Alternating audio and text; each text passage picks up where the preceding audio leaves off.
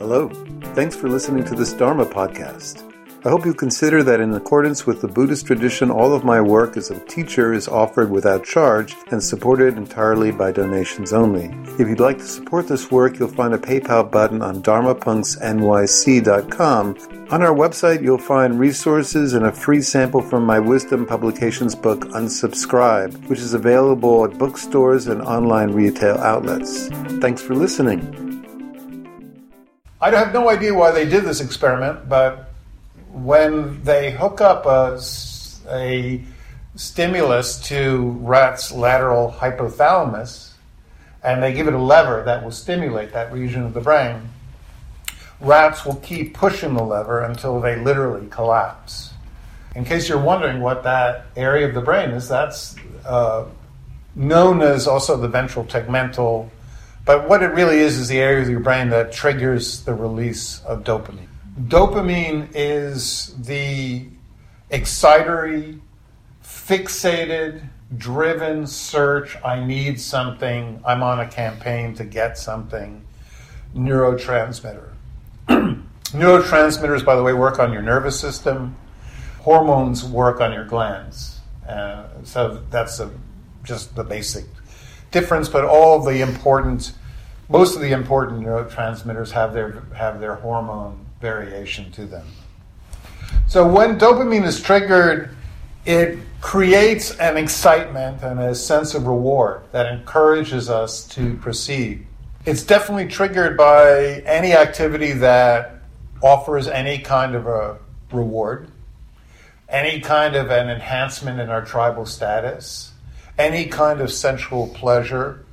And it's especially triggered by rewards that are not doled out by any discernible pattern.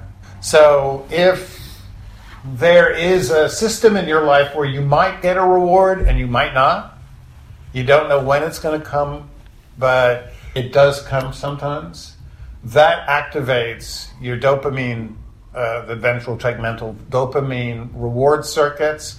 It makes us excited. It makes us fixated.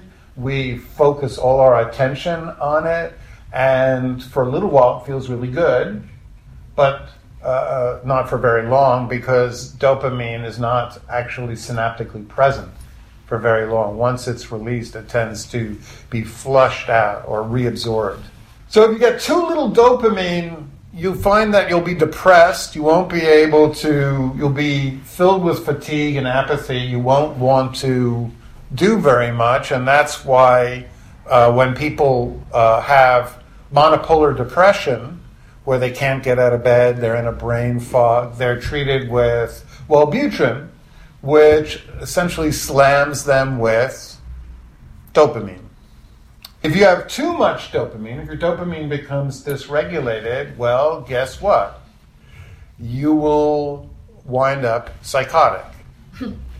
When people are treated for any form of psychosis, such as schizophrenia, paranoia, and bipolar disorder, what they are given are drugs like Depakote, Risperdal, Seroquel, Abilify, and those drugs very simply limit or regulate the amount of dopamine present. So you need to have the right amount, too little depressed, too much psychotic. If you do want to raise your dopamine levels, well, you could go out and buy some cocaine. I wouldn't recommend it because you'd slam your brain with it exogenously, and then it would deplete it. And when you slam your brain with dopamine and then it goes away, cortisol is released, you feel really bad. And then you need more, and that's what creates addiction. Essentially stimulating dopamine, making yourself feel exceptionally excited, and then having it be taken away. So another way you could raise it is simply by going to a health food store and buying tyrosine, eating a lot of carbs, milk, cheese. That's why people, when they're feeling somewhat depressed, tend to gravitate towards carbs, because they unconsciously realize that it makes them feel better. There are a couple of things in our culture that activate dopamine and make us addicted very quickly. As I said, anything that gives off rewards that are not predictable. So what would that be? Well, guess what? You have one. It's called a smartphone.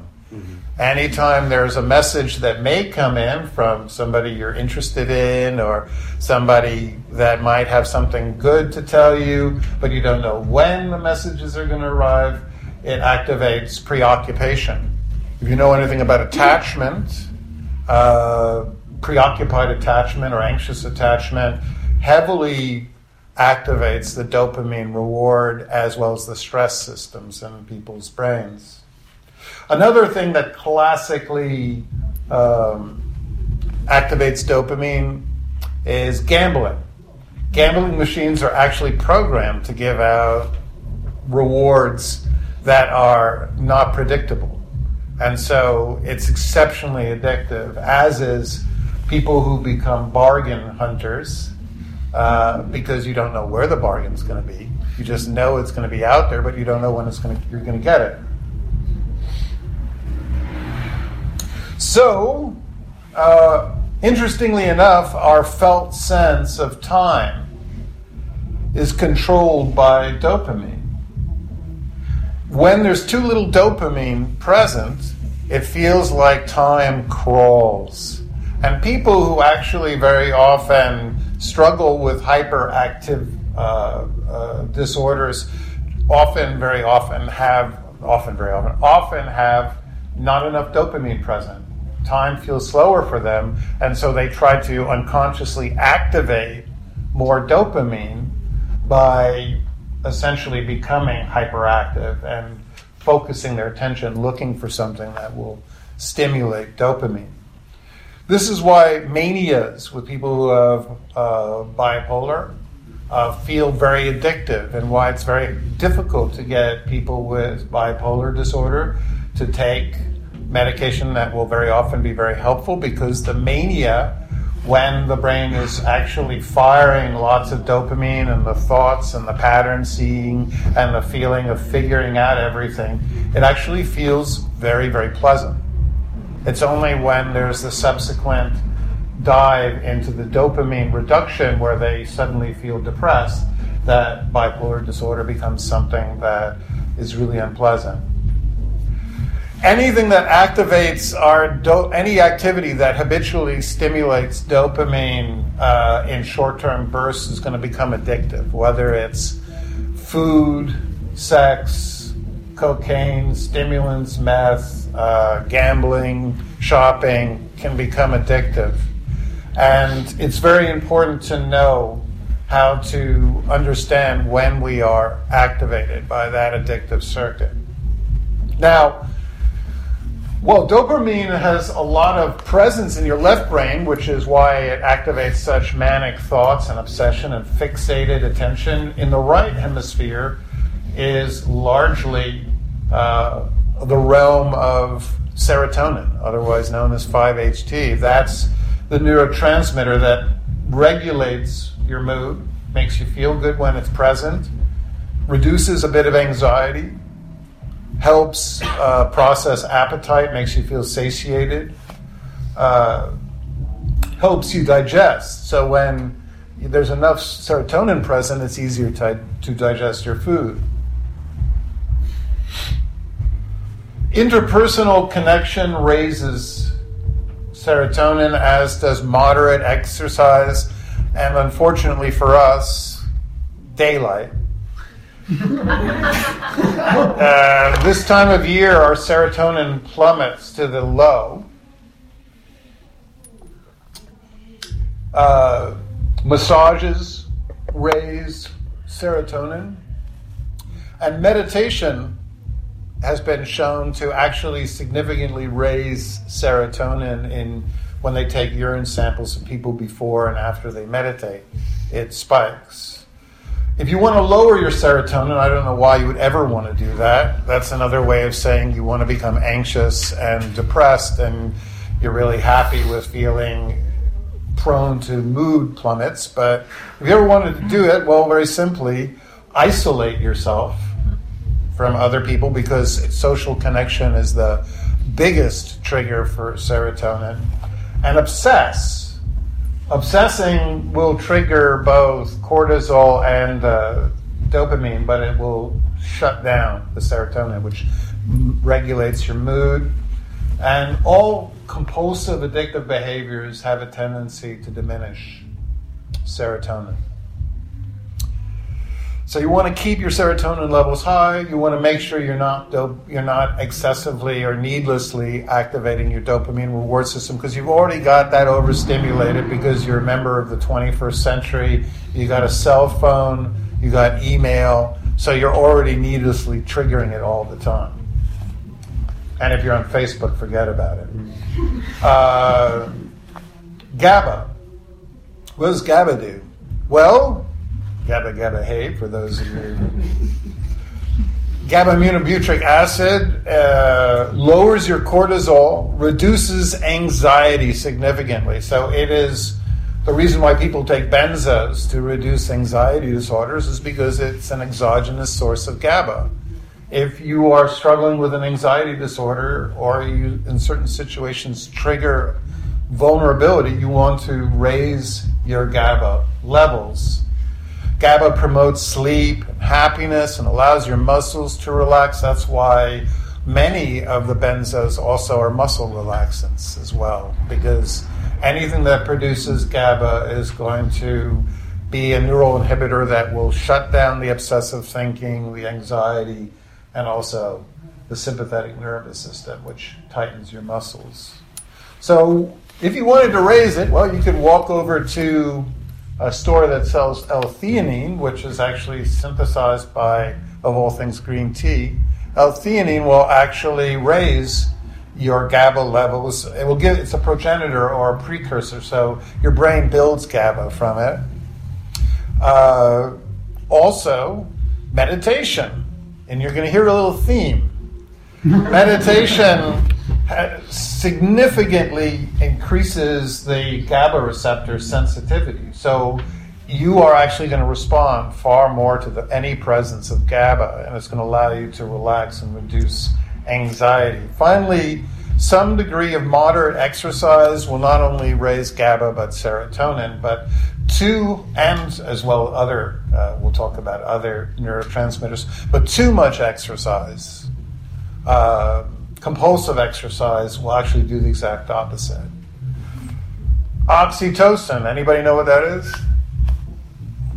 What is it, Steve? It's like it's a love and connection. Absolutely. Oxytocin is the love hormone, as it's sometimes called, but it's actually a little simplistic to put that. Oxytocin amplifies every single interpersonal relational event in your life. So it actually can also make you feel bad. If you've just had a best friend say they can't deal with you, or if you've gone through a breakup, oxytocin is also going to make you feel bad in the aftermath. But it's most significantly also associated with bonding with a significant other. In fact, all species that have high levels of oxytocin are monogamous species, and species that have lower levels of oxytocin tend to be polyamorous, I guess you could put it.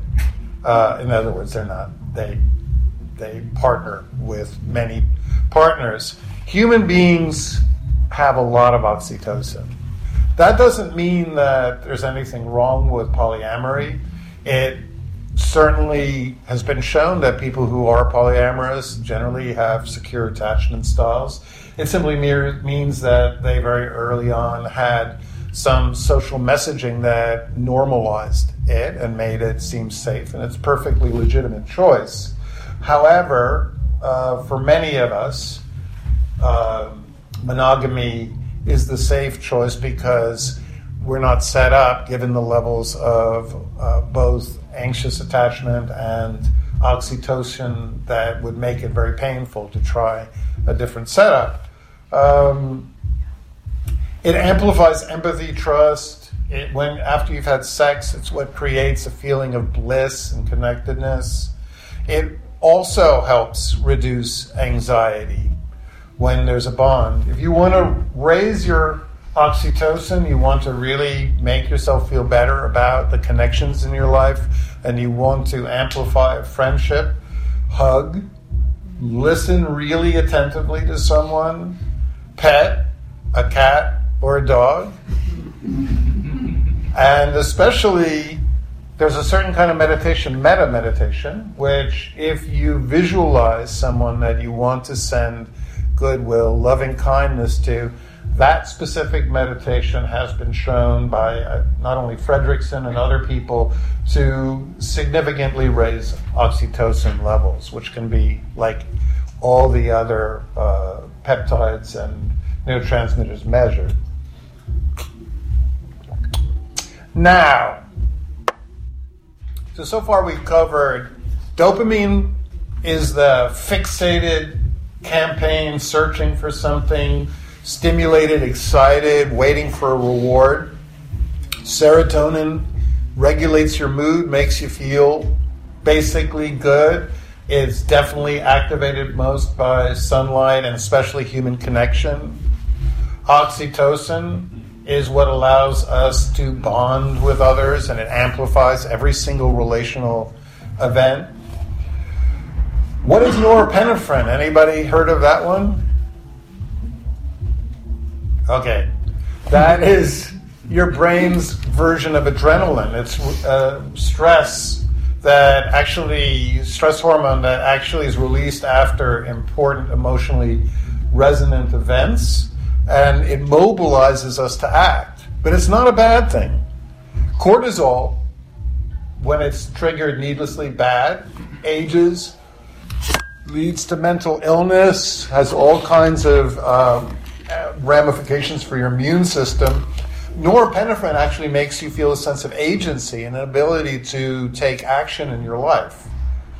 And in fact, many neurotransmitters actually help regulate norepinephrine. SSNIs are a new class of antidepressants with serotonin that keep your norepinephrine at a regular level so that people generally don't feel exceedingly anxious. The more adrenaline with serotonin, the less anxious you feel, and you'll feel you're capable of facing any challenges that come across your path. If norepinephrine is activated in a very prolonged stress, it'll trigger cortisol and it will lead to insomnia. But it can, if it's be very effective if it's regulated. And if you have too little norepinephrine, like dopamine, there's too little of it, you'll feel tired, depressed, and in a brain fog. So just like we need dopamine, we need norepinephrine. Now for my favorite one, and pretty much the last one I'll cover in any detail. I'll mention a couple of others, but the last one is endorphins. So people tend to think that dopamine, because it's called the reward neurotransmitter, is the pleasure. It's not. Dopamine simply makes you excited and aroused, and it makes you seek something. But it actually is not associated with pleasure.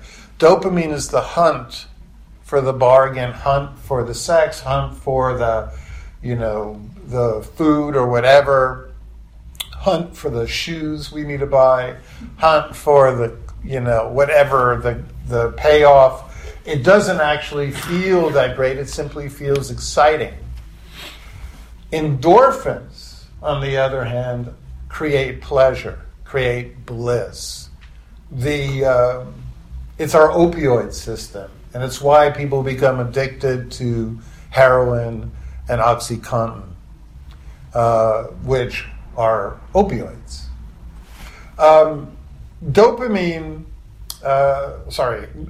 Endorphins switch off the dopamine. So when you buy you finally find the thing you want to buy, you finally meet the person that you've been searching for because you're lonely, or you finally get the payoff, what switches off the search for more, the addictive hunt, is getting the endorphins.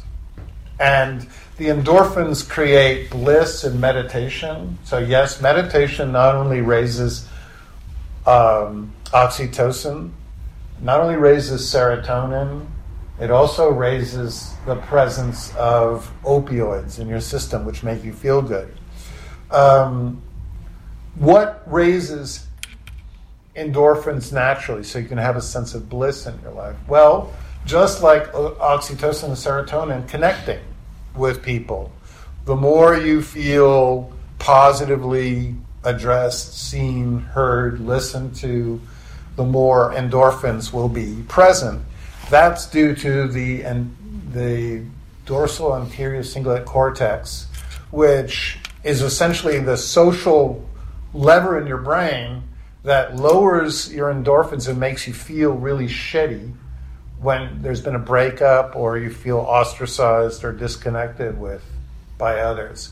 But if you connect with people and you feel really seen and heard, accepted, you feel you've been invited to an event, you feel included, it will raise your endorphins and your body will feel better as a result. Cardio, famous way to raise. If you know how to responsibly get about 20 to 30 minutes of cardio a day, then you'll keep your endorphins levels generally at a pretty good rate. You'll start to feel really good. However, people who addictively exercise, sometimes people who become long-distance runners struggle to maintain endorphins because actually their system habituates to the amount of cardio and they need more and more and more to get the same amount. Sex raises endorphins, of course, and good old chocolate.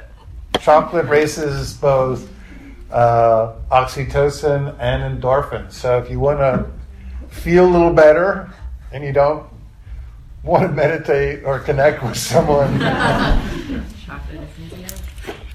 chocolate. I should have said by the way, the GABA, which reduces anxiety, another way that people introduce that into their system is drinking. Alcohol. I've been sober for 24 years, so I've had to develop a whole host of other ways to raise my GABA levels naturally. But alcohol is a GABA delivery system. In fact, alcohol is essentially benzodiazepines in a liquid form. Or you could put it the other way, benzos are alcohol in a pill form. Quick notes. Cortisol we've covered. If they're elevated due to excessive chronic stress in your life, it's extremely damaging, leads almost invariably to mental illness, short life expectancy, fucks with your immune system, and leads to cell death and also excessive amounts of fear. So doing practices that diminish cortisol and addressing it is exceedingly important. And lastly, melatonin, you probably heard of it, regulates sleep. Generally, this time of year, our bodies endogenously have higher levels of melatonin because we are actually meant to hibernate this time of year, not actually be doing very much. But if you do have sleep deficits, I would urge you not to go out to a store and buy melatonin, because if your body is producing too little melatonin, you're not going to be able to meaningfully address it and essentially help it by buying the supplements that generally, A, don't have it regulated, B, are going to then create even greater dysregulation of the dopamine. And to have a regular sleep cycle, digestion cycle, we shouldn't be fucking with melatonin. If you do have issues with sleep, address the deficiency of GABA and serotonin. So, essentially, if it's serious, very basic courses of actions like a tricyclic antidepressant will address both anxiety and insomnia in a far safer way, and it's not addictive. So you can get on it and then get off it rather than try to hack your brain with something that's not going to work. So, problem with us human beings is that if we were set up to be happy and blissful and joyous, then our brains would have far more endogenous endorphins and oxytocin and GABA present than we do. Our brains were actually set up, first and foremost, were hardwired to survive. And the neurotransmitter most associated with survival, besides stress, cortisol, which helps us respond to fear, and generally adrenaline, norepinephrine, but is dopamine. Dopamine was the neurotransmitter that got us to get out of our huts where we were safe and go off into the world to hunt for food and to hunt for resources and to collect things that would allow us to have enhance our tribal status. So we tend to now have far more dopamine already synaptically present than we need. Unless you suffer from monopolar depression, then that's the one case where you would have too little.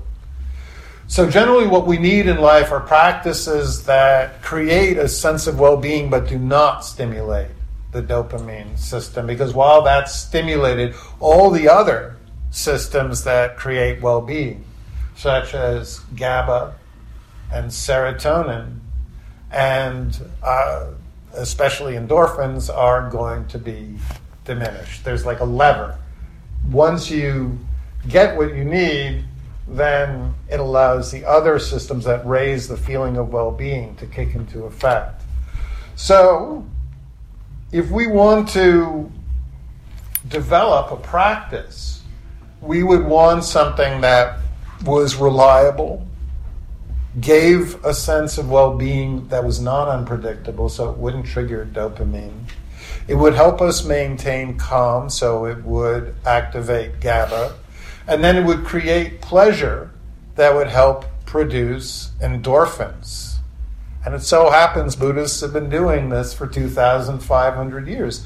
And for the low cost of $10, I will.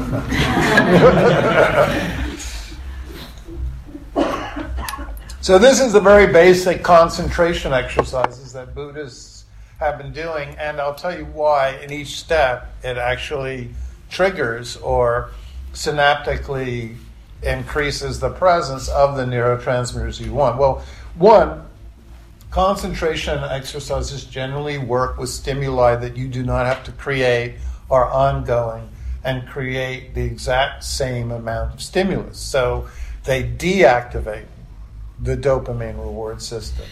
Yet at the same time, because you're focusing your attention, it allows just enough norepinephrine to keep that sense of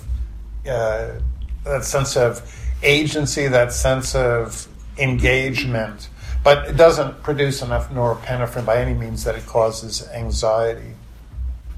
So we start out with a breath meditation, or if you don't like working with the breath, you can use sound. But I generally would encourage us for this practice to try with the breathing in and out, and that's what the Buddha recommended some 2,500 years ago, to simply know when you're breathing in and know when you're breathing out. You don't have to know anything else.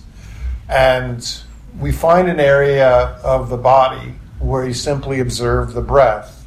That switches off, again, the dopamine craving, wanting, searching, and it will actually trigger as we said, the norepinephrine. And just doing that will start to produce, because you're not going to be focusing on the ventromedial thoughts about self, what's going to happen to me, what do other people think about me, that triggers cortisol needlessly in stress. Focusing your attention on something that is not triggering will actually significantly help create a sense of well-being. But then what we're going to do is we're going to wait until the breath becomes really subtle, really, really soft, so that it almost feels like there's very little sensations present.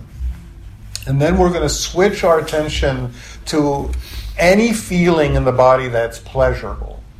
Now, very often that will be your hands, or it will be maybe a sensation in the chest, we call the heart center. It could be a sensation that's in the middle of the forehead, or you might feel ease anywhere else. There's no wrong place in the body to find a sense of ease, a lack of contraction or tension, anything that feels at all pleasant. Then what you do is you pull your attention away from the breath and just focus on that pleasant sensation and really, really pay attention to any part of it that feels good and try to, encourage it to spread, welcome it, reduce any tension or tightness around it, and just allow the sensation to spread. That has been shown to raise GABA levels and will reduce anxiety. Finally, as we are in that and we really spread the pleasant sensation as much as we can through the body, that will also finally trigger endorphins, which will actually make your body feel really relaxed, and will make you feel like you're having that warm hug that people get when they use or they trigger endorphins or the opiate systems in their brain. It's not surprising that heroin addicts report that they used heroin because it gave them the feeling of being hugged and loved, which they didn't get enough of in their early life attachment structures. So hopefully we won't be using heroin tonight. But what we will be doing we'll be raising the levels of the brain's natural anxiolytic and anxiety reducing. We're going to raise serotonin. We're going to raise endorphins, but we're not going to do it the normal way we try to get some sense of excitement or pleasure through checking our phones or searching for bargains or anything like that. So I hope that was worthwhile, a little interesting. So now we're going to meditate, doing the exact process that we've talked about. Oh, and at the very end, we're going to switch the meditation at the very end to a meta-meditation so we can trigger some of that oxytocin, that positive social bonding, which hopefully will also activate a little bit more serotonin. So hopefully at the end of this you'll all be blissed out, floating off into a cloud of well-being, and if not, keep trying. So closing the eyes, and let's just come to a really settled, take a nice full in-breath through the nose, and while you're breathing in, lift the shoulders like you're trying to touch your ears, hold them up, and then as you breathe out through the mouth, rotate your shoulders back so you're opening up your chest, and that actually, an open chest actually stimulates the vagal brake, which should slow down your heart, which should help reduce anxiety a little bit.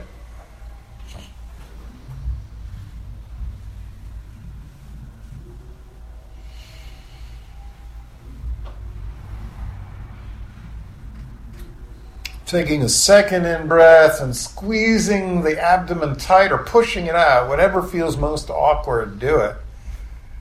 And then as you breathe out through the mouth, really soften the abdomen so you get that nice, relaxed, soft belly.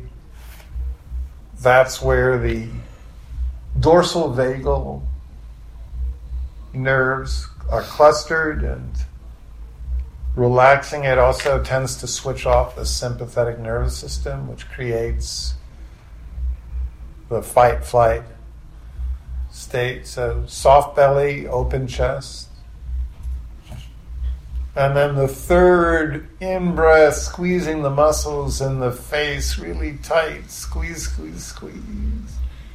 And then as you breathe out, really soften.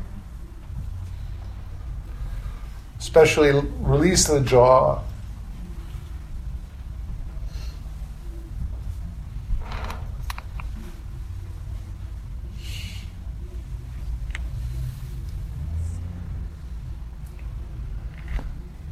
Soften the micro muscles around the eyes.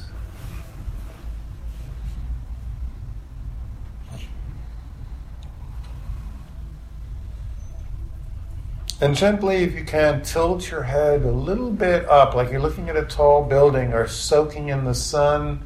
And we're simply doing that to incline the head away from slouching in front of the chest.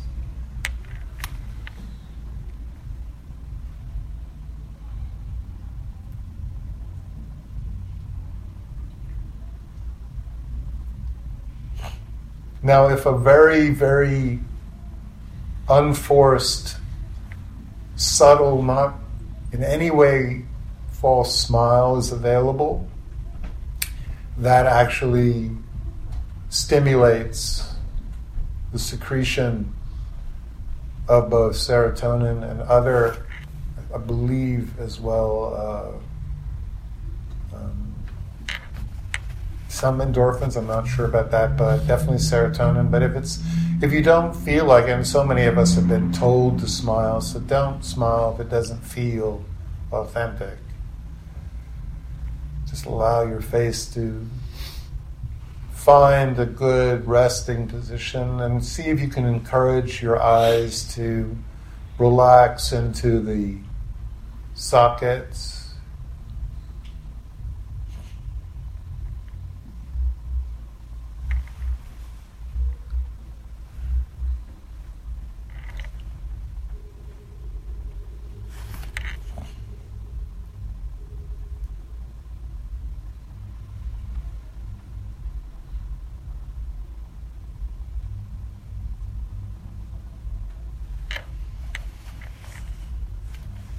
Now just find a sensation associated with the breath in your body. It could be just air entering and leaving the tip of your nose. That's fine, but that's not the only place. You can just observe the belly swelling and contracting, or the chest expanding and releasing. Or there could be this sense of energy moving up the body as you breathe in, and then a sense of release of energy down the front of the body as you breathe out.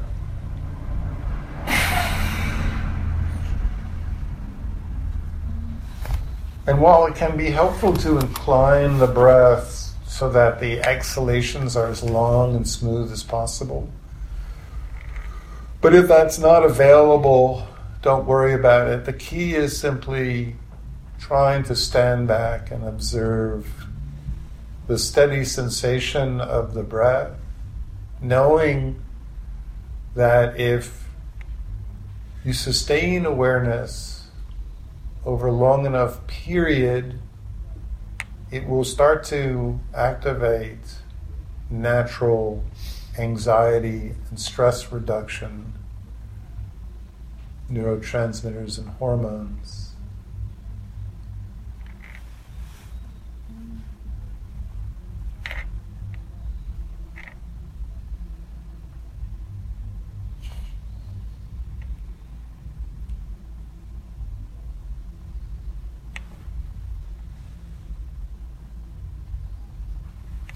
Now, of course, other thoughts will seek your attention, as well as other sensations, sounds from the outside.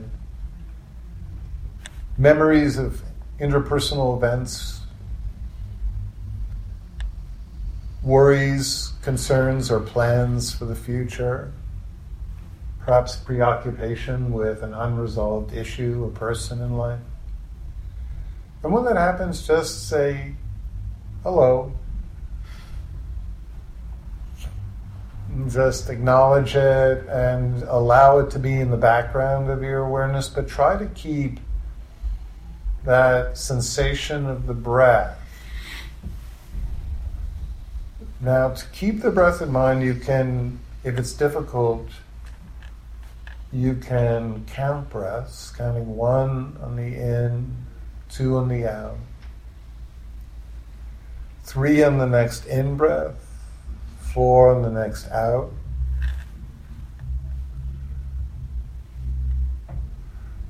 And when we reach 5, start counting back down. 4 on the out, 3 on the in, 2 on the out. counting from 1 to 5 and back down.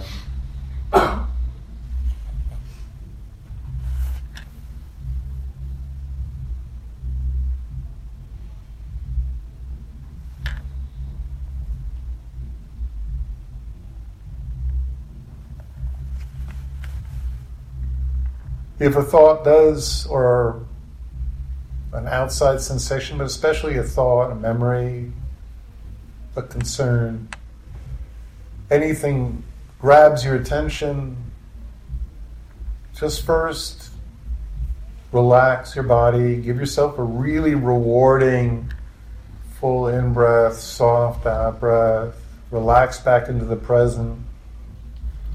No judgment or frustration. It's totally natural. The brain, due to our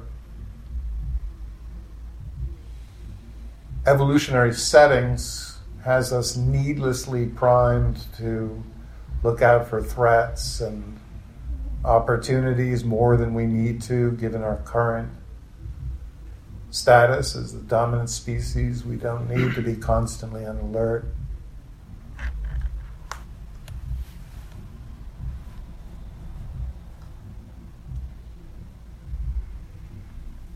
So there's no sense you've done anything wrong or inappropriate when you find yourself thinking. Just relax back into the present. Give yourself that really full, replenishing breath. And trying to push nothing out of awareness, the sounds, other body sensations, images fluttering the mind, just allow them to be on the stage of awareness, but keep the spotlight of attention on the sensation of breathing. And we'll just sit here for a while with the breath.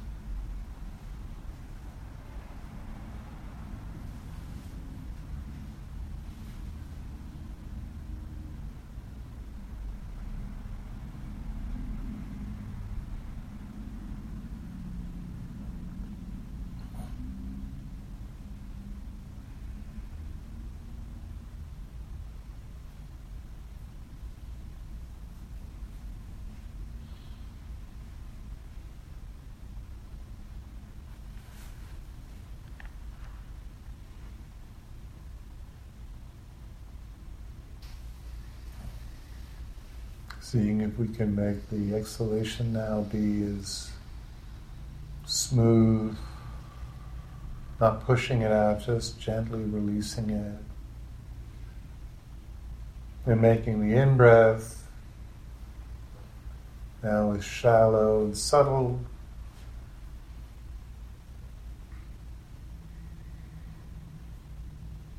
Seeing how little we can breathe, but not to the point where it feels anxious about the breath. Just find a nice rhythm.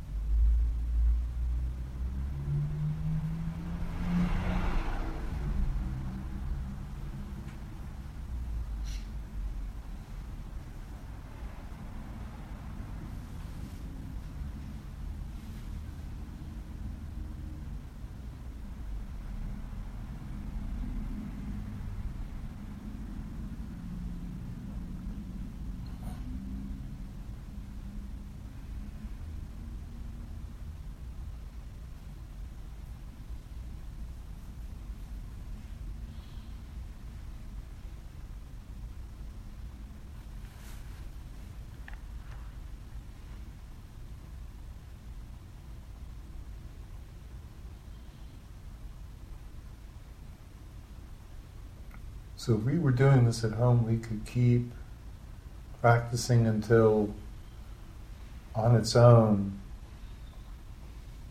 the breath became subtle enough and the thoughts started to quiet. And when you reach that, that's what's called access concentration. When the thoughts that are annotating life start to quiet a little bit, where the breath becomes really subtle. But even if you're not fully there yet, that's all right. Let go of the focus on the breath and just find the sensation in your body that feels, or an area of your body that feels pleasant.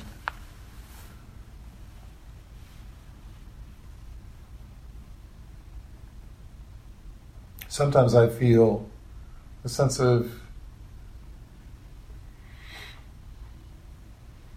ease, comfort in that area that some people refer to as the third eye, slightly middle of the forehead, not quite so high. Sometimes I actually feel it in the space right between the eyes, subtly above, just right beneath the brow, between the eyes. For some people will feel it very strongly or sense of it even subtly in the chest. Often the palms of the hands are a good place to find a sensation of comfort. But there's no wrong place. See if you can just find the area of your inner experience where there's some semblance of comfort, pleasure, pleasantness.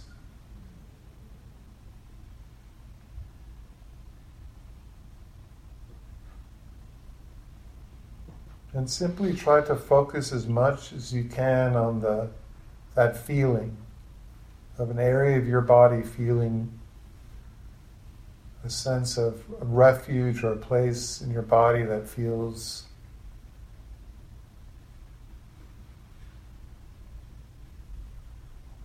like a place you can bring your awareness to without any stress being added.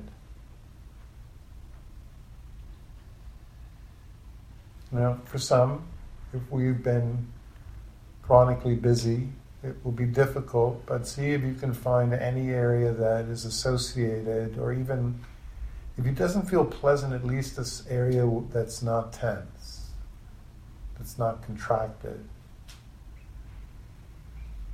And just bring your awareness there and really soak in what it's like to be with your internal experience in a way that's not in any way difficult or triggering or pleasant, just when your internal experience feels good.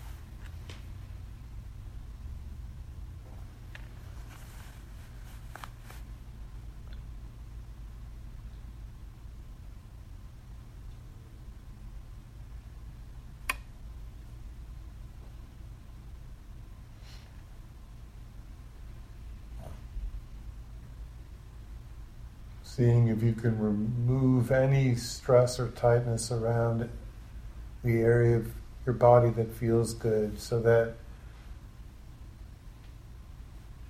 there'll be a sense that this comfort or ease or pleasantness is not constrained. So if you feel any sense of ease in the middle of your chest, try to Relax your shoulders, your belly, breathing into those areas to soften so that pleasantness has more room. If you feel it in the middle of your forehead, then you'd want to soften the eyes, the brows, again to allow that sense of ease to have more room to express itself. If it was in the hands, the palms of the hand, you could breathe and move it up the arm. In other words, trying to spread the sense of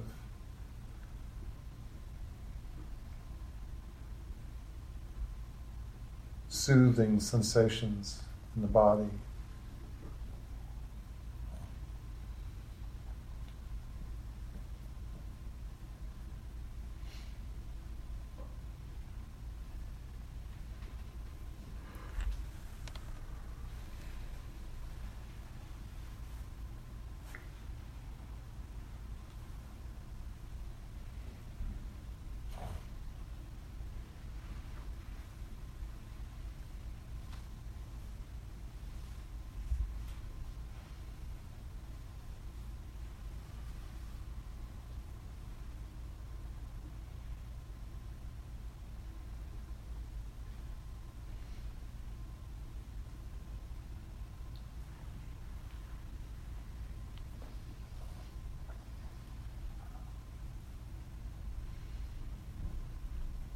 So lastly, now that you've done or planted the conditions to raise the mood boost of serotonin and the anxiety reduction of GABA, let's finish this project by boosting oxytocin and endorphins. Bring to mind somebody that you really care about, or somebody that you have goodwill to, somebody who's in some way extended themselves, or someone in any way that you admire or care about. Just hold that person's image in your mind.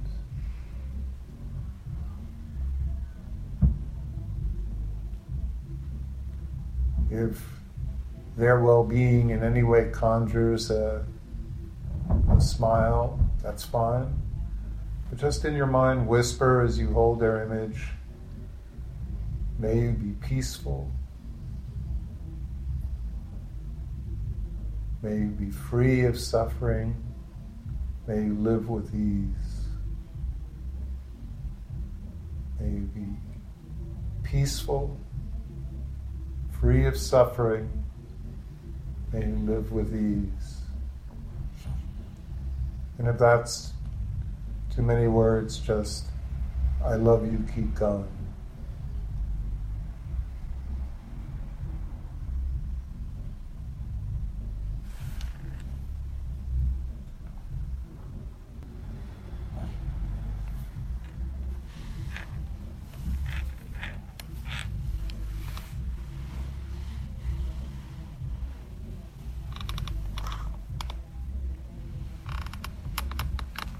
So I'm going to ring the bowl in a second, and when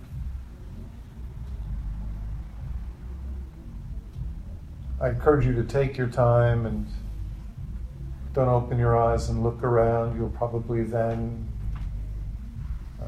disconnect from the sources of ease and well-being to the degree that those states have been cultivated. You want to slowly integrate sight into your awareness so that you bring embodied, mindful awareness with you. The more you're aware of your body, the smarter the choices you make, because you're fully integrating messages from both hemispheres of the brain. If you only are aware of your thoughts and not your body, then you're only integrating consciously messages from one hemisphere.